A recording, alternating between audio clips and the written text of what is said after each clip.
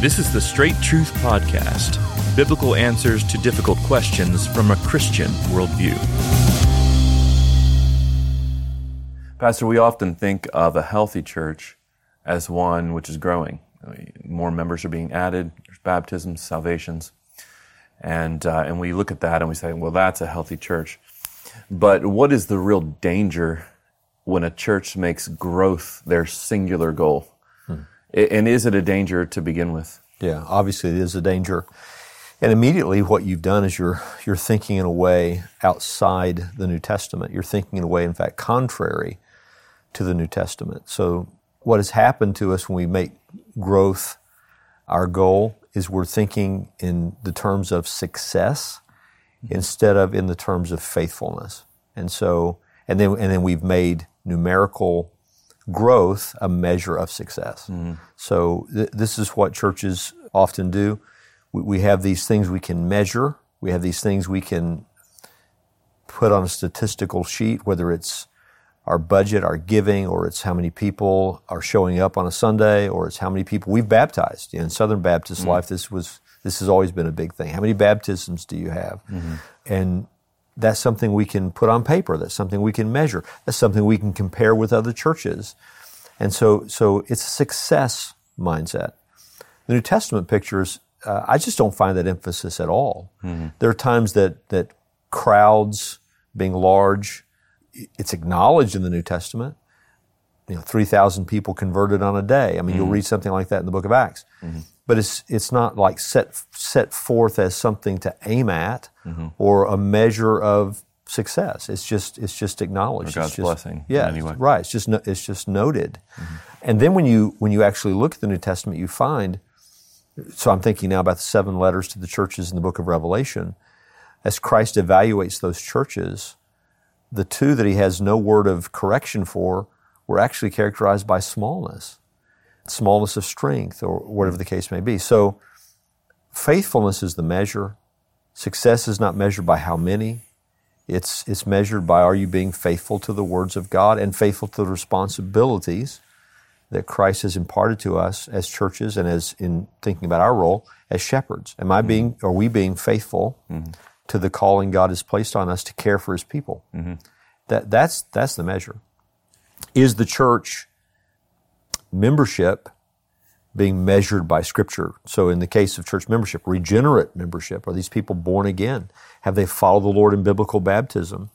Are they committed to the biblical mandates, such as dealing with sin in our midst, church discipline?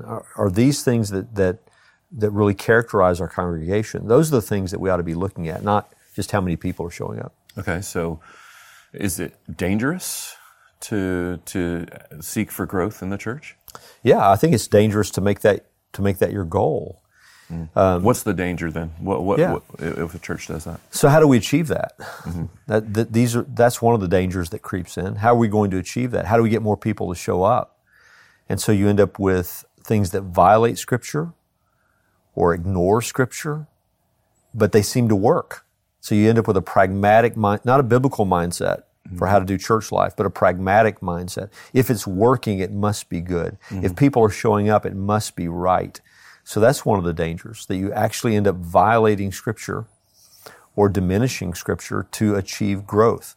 So if we preach this or teach this, we won't have as many people show up. So we're going to avoid teaching that section of God's Word. If we apply the biblical standards for membership, so we're going to really examine people as to the reality of their faith. They've got to have a clear testimony of salvation, all the rest. We may not have as many people as members. So we're not going to be so careful on that front. If we discipline sin, we might have not so many people show up. So we're not going to deal with the sin issues in the life of the church. These are the sorts of dangers that come to my mind when I think of a pragmatic approach to growing the church. Okay, so should a church then ever desire growth? Yeah, there's a right kind of way we could desire growth. Growth that is taking place by means of faithful ministry. That's exciting. When you say the Lord is actually adding to our number, that's not a bad thing to think about, right? I mean, more people being converted and genuinely saved, or people who are hungry for sound, healthy church life being added to the congregation, that's a wonderful thing.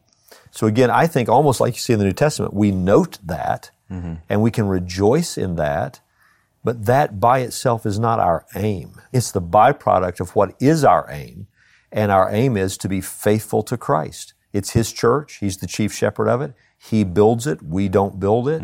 So if we'll just be faithful to the means that He's identified in His Word for ministry and teach His Word faithfully, then whatever He adds, we rejoice in. Okay, so the main danger then is really pragmatism, as it comes down to it. You will change or not speak of things that the Scripture clearly prohibits, or you won't go all the way maybe in your preaching and teaching, and maybe just do what pleases people instead. And that's the main primary danger, which leads to a congregation that's not fully edified. It does. It also leads to things like self-exaltation. So if we think we're building the church and then the church grows, what's our attitude about that? Yeah. So it leads to pride. It leads to deception. We can think we're doing great when we're not because things are increasing financially or numerically. So we must be doing the right things when in fact you're displeasing the Lord Jesus. I have no doubt, again, thinking about those 7 letters, that some of those churches had to be shocked. I mean, when they're hearing the Lord's correction of them, they just didn't see it.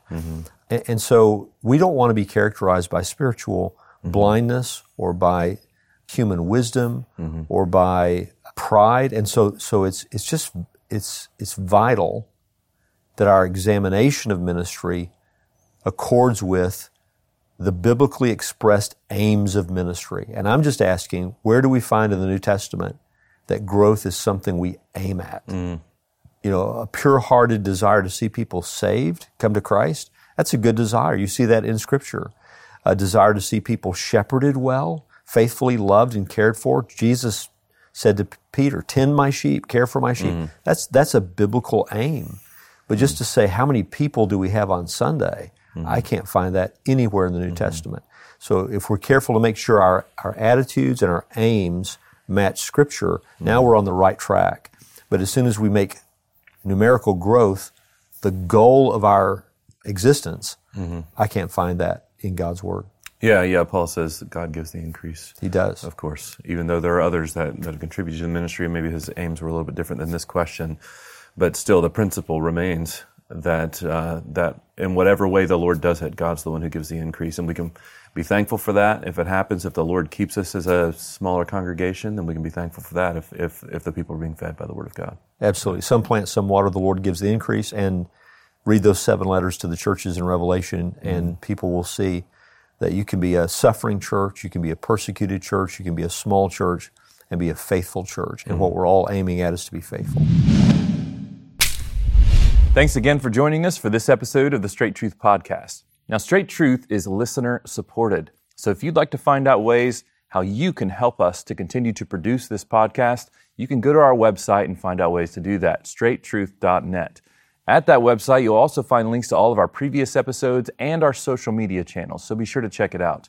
Straight Truth is a production of Walking in Grace Ministries, the preaching and teaching ministry of Pastor Richard Caldwell. For more information, go to walkingingrace.org.